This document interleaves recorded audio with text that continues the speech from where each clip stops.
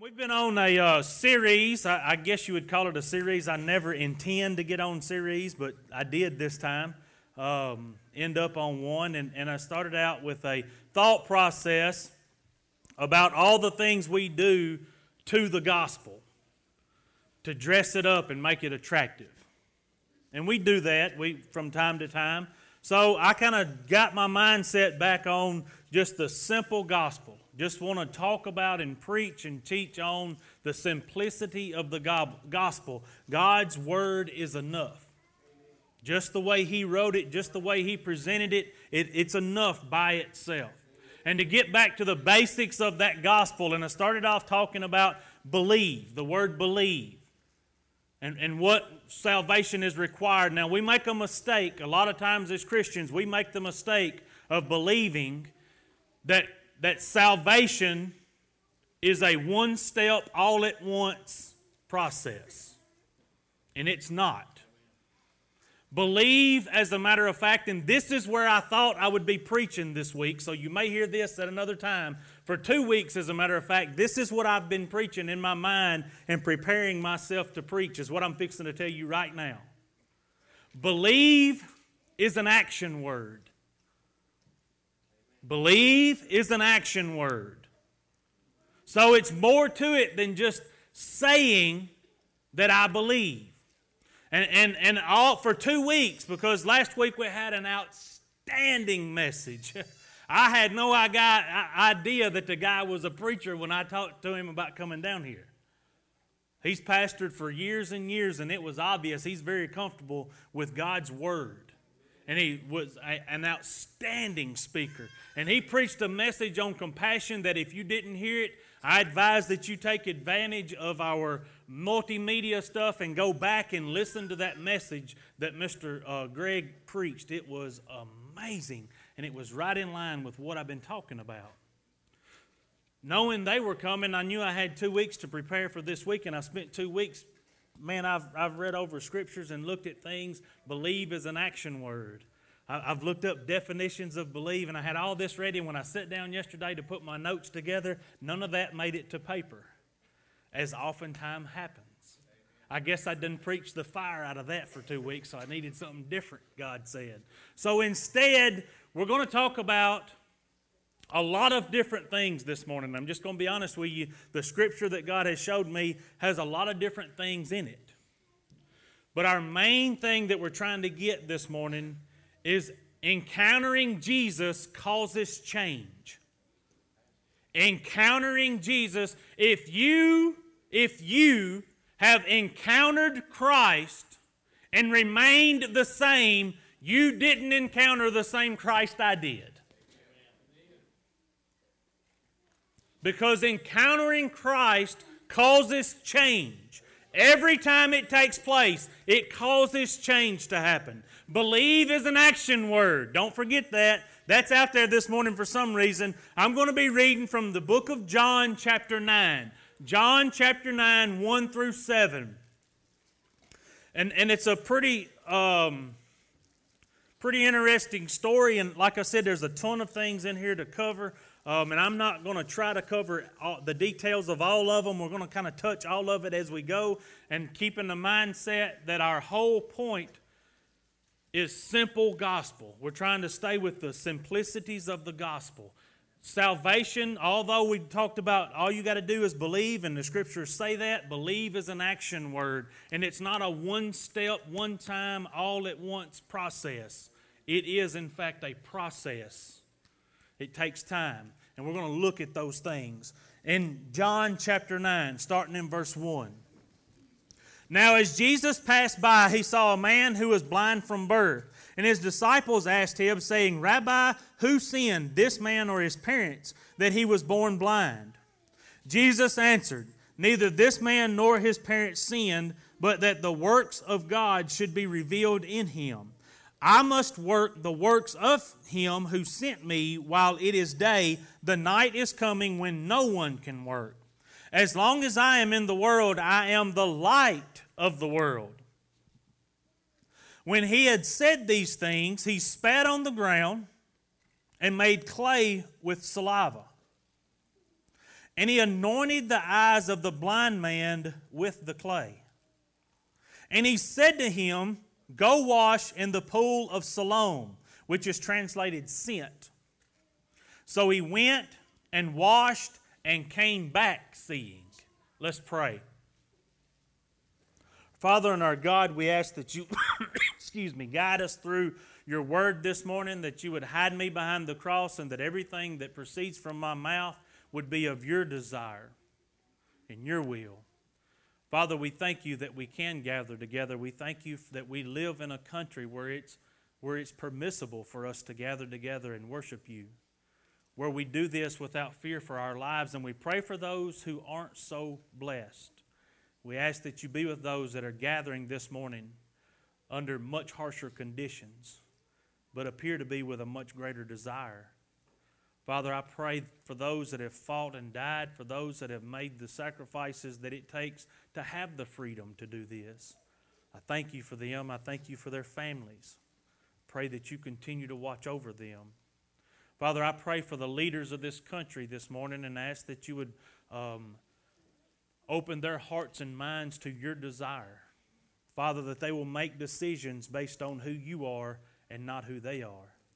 I pray, Father, for you to continue to be in the presence of all of our sister churches that are gathered together this morning, those that are struggling to keep the doors open, those, Father, that don't have a shepherd right now. I just pray for your hand to be upon them and to prevent them from quitting. To remember, Father, that it ain't about us, it's about you. We ain't going on our power, we're going on your power. Father, I pray this morning that your presence be felt and seen in our midst, that we be allowed, Father, to know that your presence is with us this morning. Father, we thank you and we love you. We pray all these things in Jesus' name. Amen.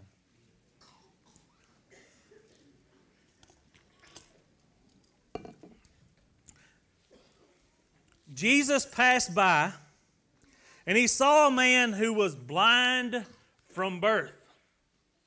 This is someone that has never seen anything. Can you imagine being born with your eyes closed and they never open? Can you imagine what you've missed out on if you're blind from birth, as this man was? Blind from birth. This isn't something that was taken away from him. It's a condition he was born with. Nothing he could do about it, right? He didn't get to pick who his parents were. He didn't get to pick whether he had sight or not. It's a condition he was born with. Nothing he could do about it. It's out of his control, right? I was born with my eyes closed to sin. So were you. And at some point, something has to happen that my eyes be opened to that sin, right? Something has to happen. Look at Ephesians chapter 2, 1 through 3. Ephesians chapter 2.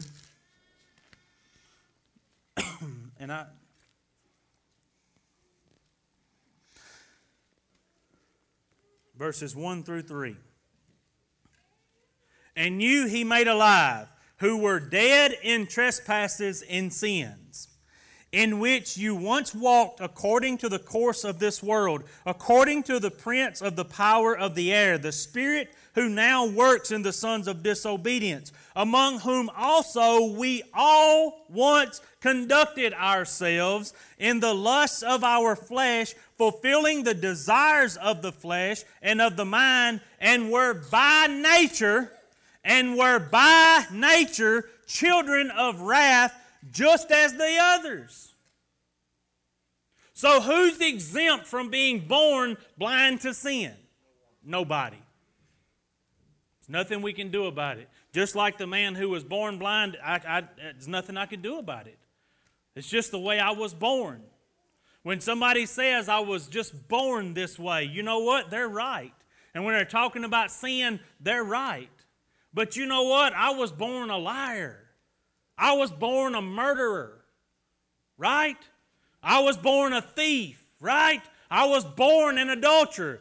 But the whole deal is to overcome that, to suppress self, to put the flesh to death and allow the Spirit to live in me. Not to just give in to it and just go, well, I was born this way, and to continue to walk this world as a liar and a thief and a murderer and an adulterer.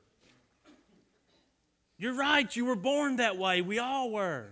Nothing we could do with that. But look, this man had an encounter, and that encounter brought about change. Verse 2. Now, we're going to get off of that for just a second. I don't want to just bypass what's taking place right here, because as a part of the simple gospel theme, this is important, because this is a question a lot of people have, and I want to try to answer that for them this morning. His disciples asked him, saying, Rabbi, who sinned, this man or his parents, that he was born blind? Now, they had to have a particular mindset to ask that question. Because look at how they ask it. Look at how it's put out there. Who sinned? Him or his parents? So in their mind, in order for him to have this condition, sin had to take place, right? Do you realize that there are people in church this morning that still think that way? They still believe that if there is something in your life that looks like it doesn't belong, whether it be a physical ailment, a mental ailment, whatever, that sin must have taken place in order for that to be true. That's not true. Do those things happen as a result of sin from time to time? Absolutely. Absolutely. But does every trial that I face, is it a direct result of my sin? Is it a direct result of my mama's sin? It's not. As a part of the simple gospel, we need to understand that sometimes being in a trial is the opportunity for God's glory to be seen. Suffering is for God's glory. See, we get this belief that when we become Christians, everything's just going to be flowers and buttercups and roses and stuff. And everything's just going to be okay. And that comes from people like me telling, if you just get saved, it'll all be okay. That's not true. As a matter of fact, the opposite is true. There's going to be trial. There's going to be hard times. There's going to be suffering. We're promised that. We're told that. In this world you will have tribulation. But be of good cheer, because I've overcome the world. Christ said that.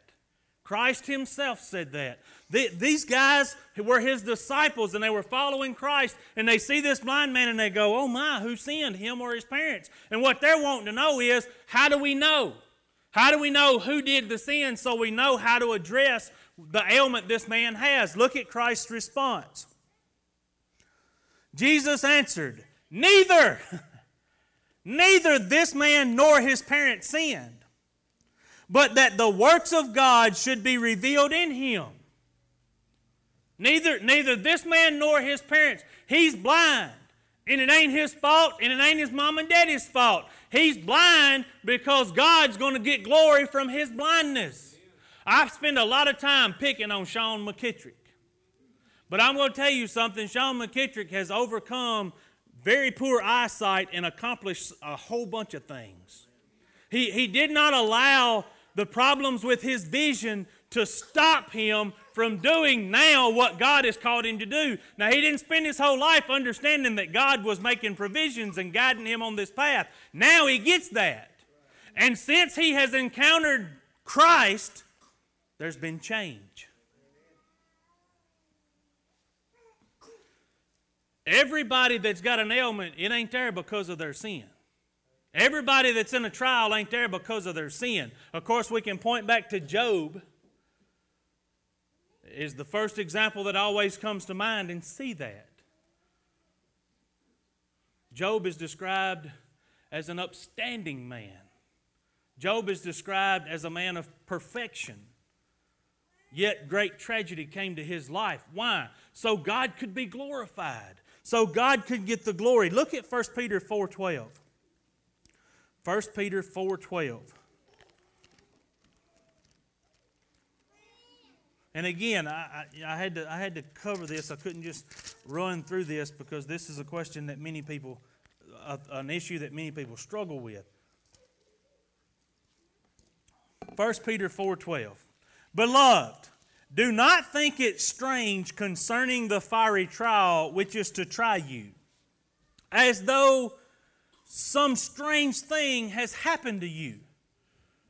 In other words, don't think it's strange that you're in a trial. Don't think it's odd that you're in a trial. Don't think this is special to you somehow. Don't think it's strange concerning the fiery trial that is to try you. Look at verse 13. But rejoice to the extent that you partake of Christ's suffering, that when His glory is revealed, you may also be glad with exceeding joy. If you are reproached for the name of Christ, blessed are you, for the Spirit of glory and of God rests upon you. On their part, He is blasphemed, but on your part, He is glorified. But let none of you suffer as a murderer, a thief, an evildoer, or as a busybody in other people's matters. Yet if anyone suffers as a Christian, let him not be ashamed, but let him glorify God in this matter. For the time has come for judgment to begin at the house of God, and if it begins with us first, what will be the end of those who do not obey the gospel of God? Now, if the righteous one is scarcely saved, where will the ungodly and sinner appear? Think of what he's telling you as we read this now. Therefore, let those who suffer according to the will of God commit their souls to Him in doing good as to a faithful Creator.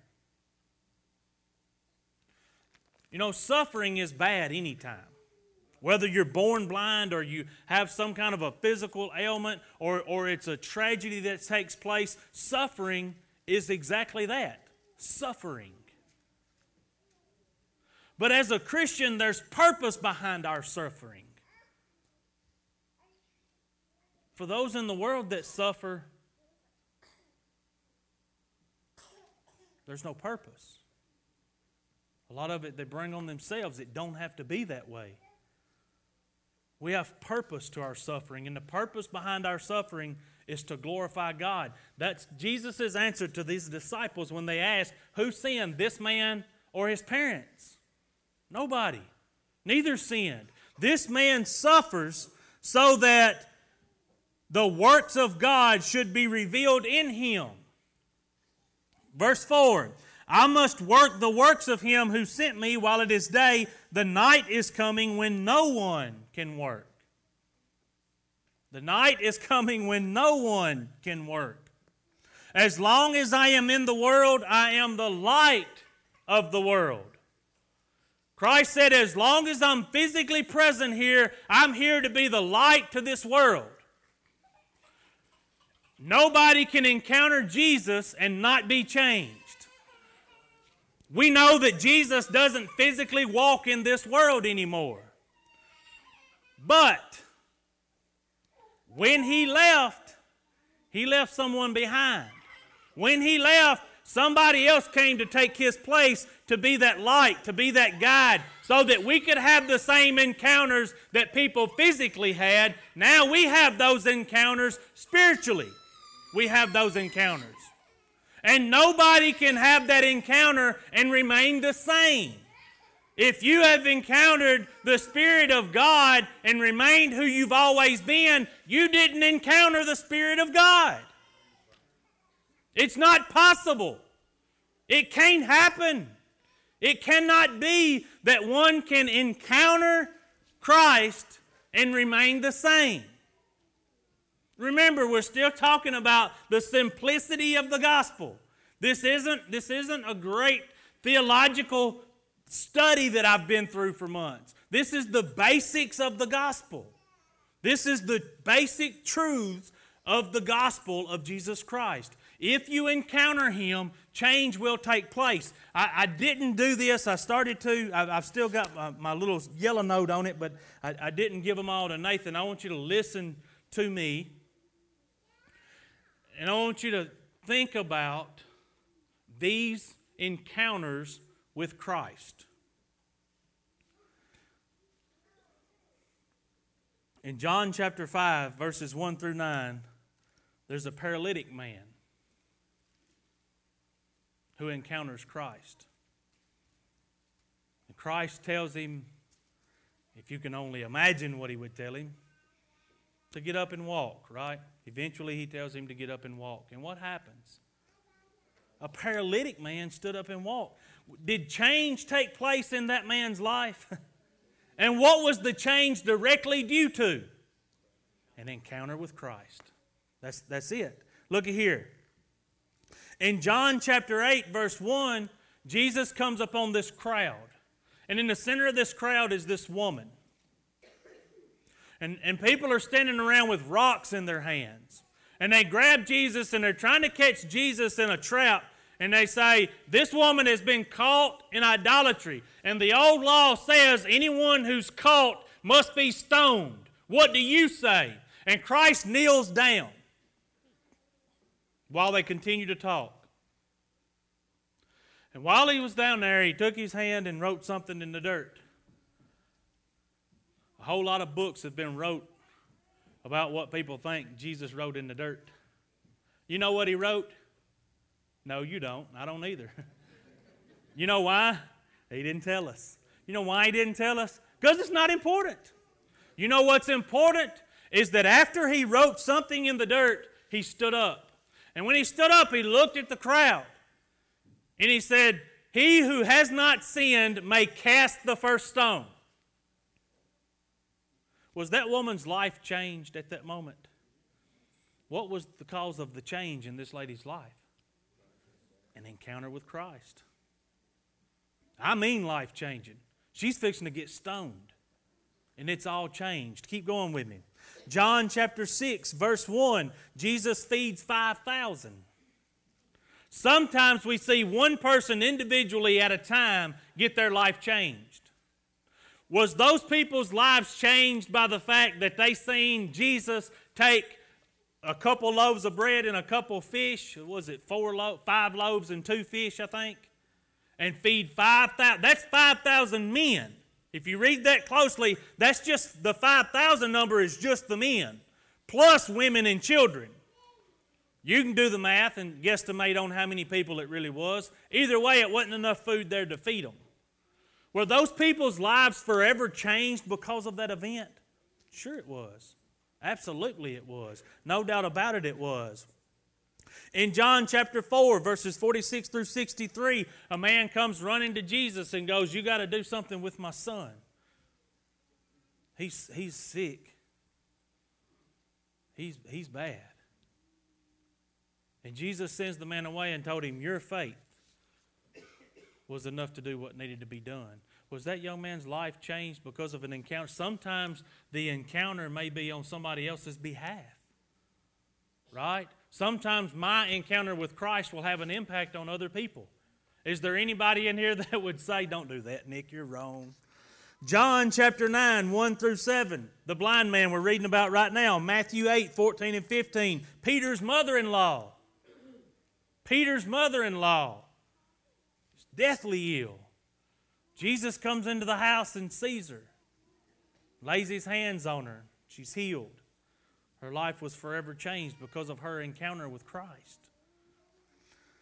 Matthew 8, 28 to 32. This is one of my favorite ones. This is the one I really had a hard time not going to.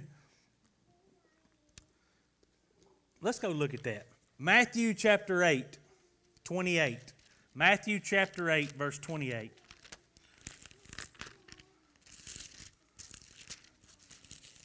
Matthew chapter 8, verse 28.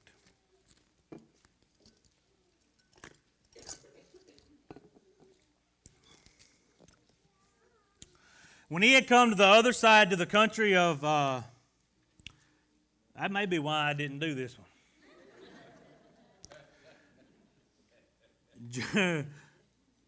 Gergesenes, somewhere like it. He was coming out of the country of Georgia.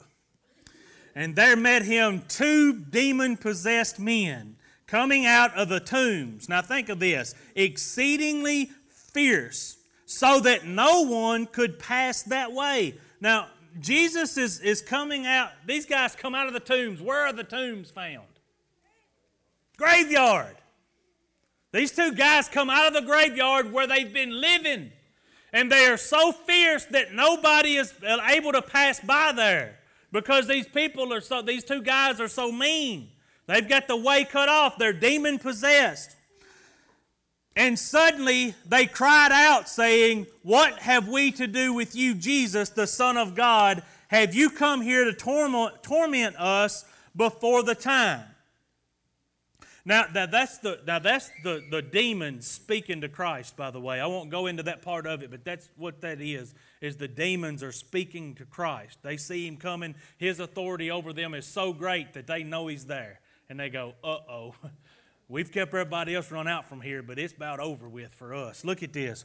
Now a good way off from them, there was a herd of many swine feeding. Y'all know what swine are, right?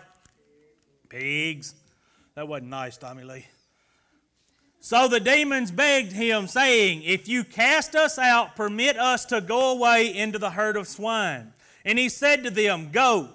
So when they had come out, they went into the herd of swine, and suddenly the whole herd of swine ran violently down the steep place into the sea and perished in the water. Then those who kept them fled.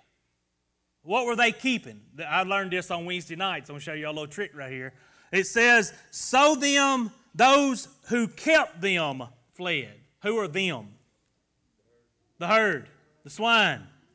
So the people that was watching over, the farmers, okay, if you will.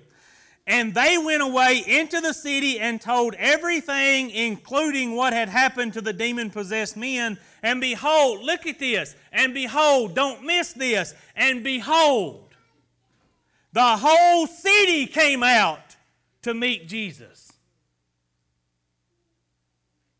The whole city came out to meet Jesus.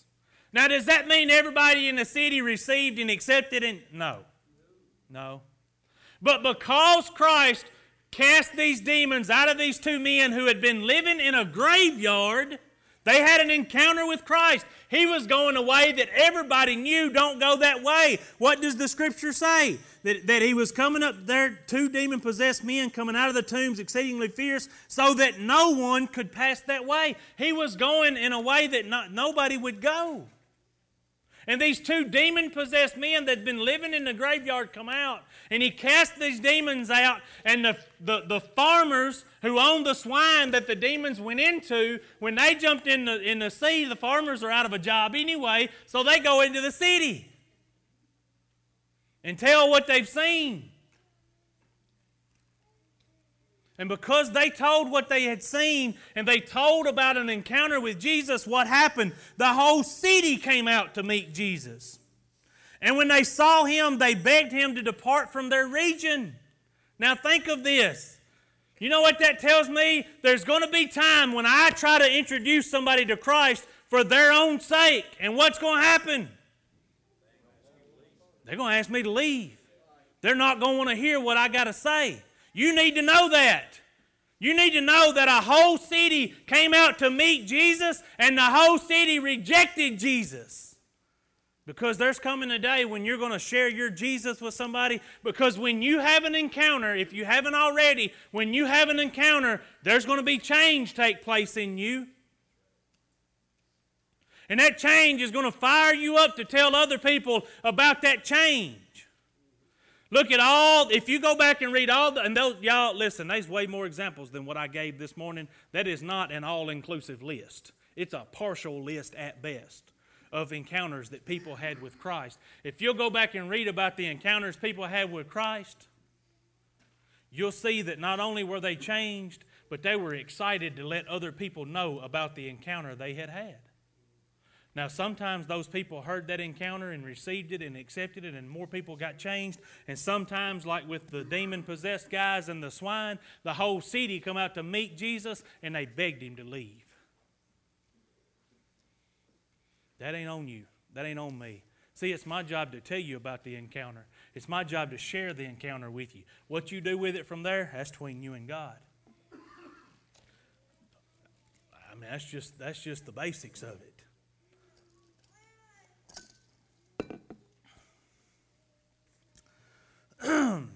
Verse 6. When he had said these things, now I want you to see this process, man. This is one of my favorites too. I got a lot of favorites in Scripture, but this is one of my favorites. I like the fact. Wait a minute, I'm getting ahead of myself. When he had said these things, he spat on the ground. He made clay with the saliva, and he anointed the eyes of the blind man with the clay.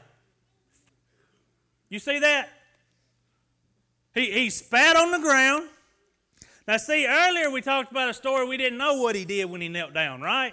We know this time. He gets down and makes clay. And he takes that clay and he rubs that spit in that man's eyes.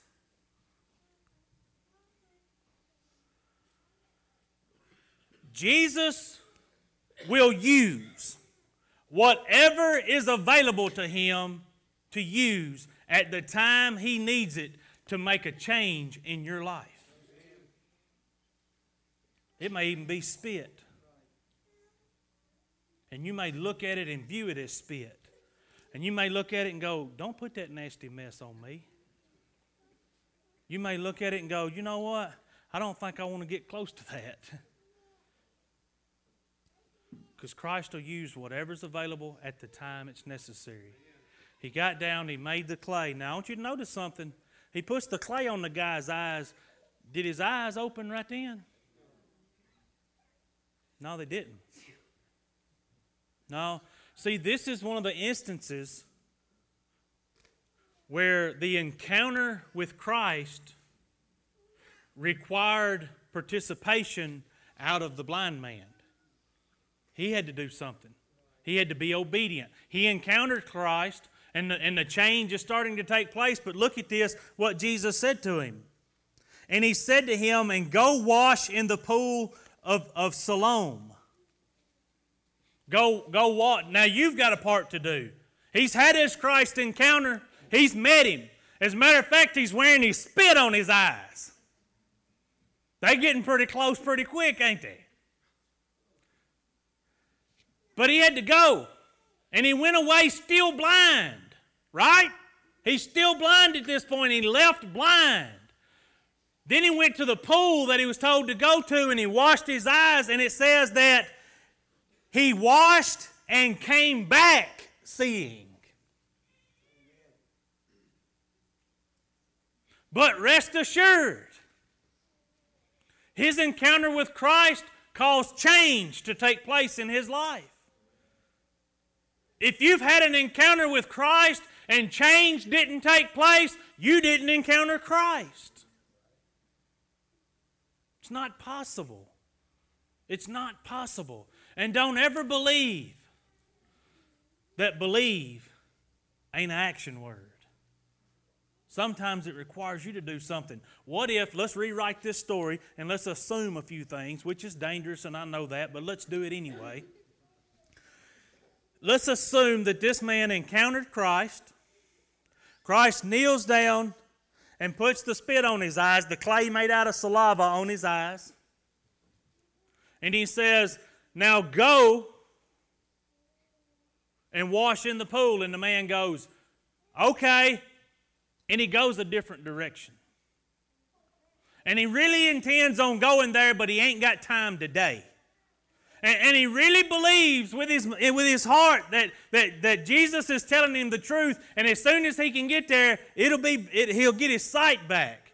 But he decides that instead of going immediately, instead of doing it today, there's other things that are more important, and he goes and does those things. You realize he just went and did all that stuff blind when he didn't have to?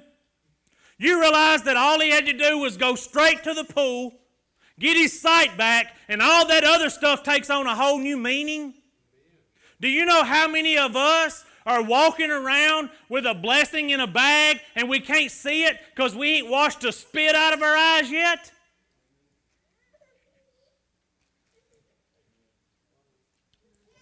Because salvation is obedience. It's not all at once. If you go back and read about the children of Israel coming into the promised land, they start getting some things, some commands from God. And he warns them of this and says, let's remove some of this. And let's remove some of this. And let's remove some of this. And although they were in the promised land, the full promise wasn't fully received yet. You know why? Because it required something of them. It required obedience on their part. It required them to do some things. Now, am I telling you this morning that salvation is earned? Absolutely not. No. No. I'm telling you that salvation is evident by works. I'm telling you that change is evident by response, not just because you say it. I can tell you all day long how much I believe that this stool will support me. And I believe with all I've got in me that this stool, if I sit down on it, will hold me up. And the whole time I'm telling you this, I'm walking around it. How do I prove to you that I believe what I say I believe? Well, I'm a little nervous about that because you know what? I've never sat on that stool. I've talked a lot about knowing that stool will hold me, but I've never really tried it myself. I've never really climbed up on that stool myself. So what I'll do instead is I'll wander around and I'll just kind of watch that stool and I'll pay attention to other folks. And eventually I'll see somebody else climb on that stool. And believe it or not, because Montana believes that stool will hold her, I am a little bit more confirmed that stool will hold me. But do y'all see a problem here? I do too. Couple 100 pounds of problem in front of me. And although the things that I see come out in somebody else's life might not just exactly weigh out, pun intended, to the things in my life, still watching somebody else do it builds my confidence in it. Until one day, I really have that encounter. And I really decide, you know what? There ain't but one way to find out. Y'all thought I was going to fall. She went, and I just climb up on the stool. And now, y'all think every one of you, some of y'all was going, man, it'd be so funny if that thing would fall right now. Boy, if it'd turn him loose. That ain't nice. Don't be, Peyton, I know what you're thinking.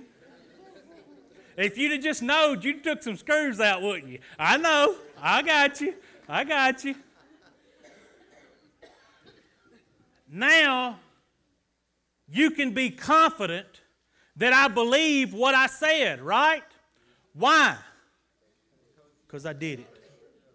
Because I did it. Listen.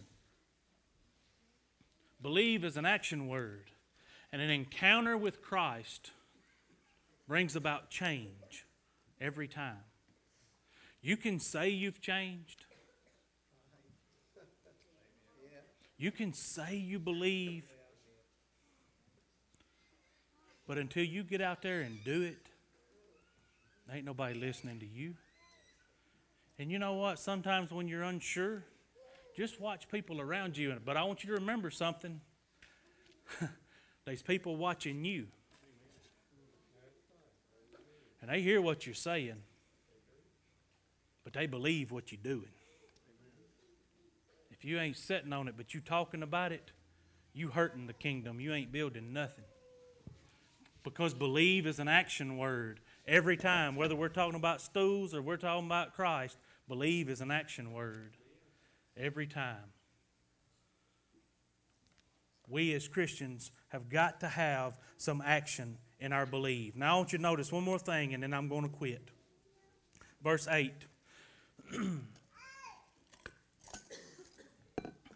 Therefore the neighbors and those who previously had seen that he was blind said, Is not this he who sat and begged? And some said, This is he, and others said, He's like him. But they all noticed something. Whether they thought it was him or not, initially they noticed something. You know what they noticed? Remember, he was a blind man that sat on the corner and begged. Now they've seen him once he's gained his sight. You know what they noticed? Change. They noticed there was something different about him. The neighbors noticed the change that took place in this man's life because of his encounter with Jesus. When you have a change take place, your neighbors will notice. Your co-workers will notice. Your family will notice. And I'm telling you, if you've encountered Christ and remained unchanged, you didn't encounter Christ. Because change always takes place when you encounter Christ. You can say what you believe all day long, but we know what you believe by how your actions, how you act, how you respond, what you do. Y'all stand. We're going to sing. I'm going to ask this fine praise team that we have to come up here and lead us in a song. Well, I just pulled that from off of there. Going to come up here and lead us in a song of invitation. I encourage you to just respond by whatever means God has instructed you to respond. If you've never had that encounter with Christ, right now's the time. I promise you, you'll never regret it.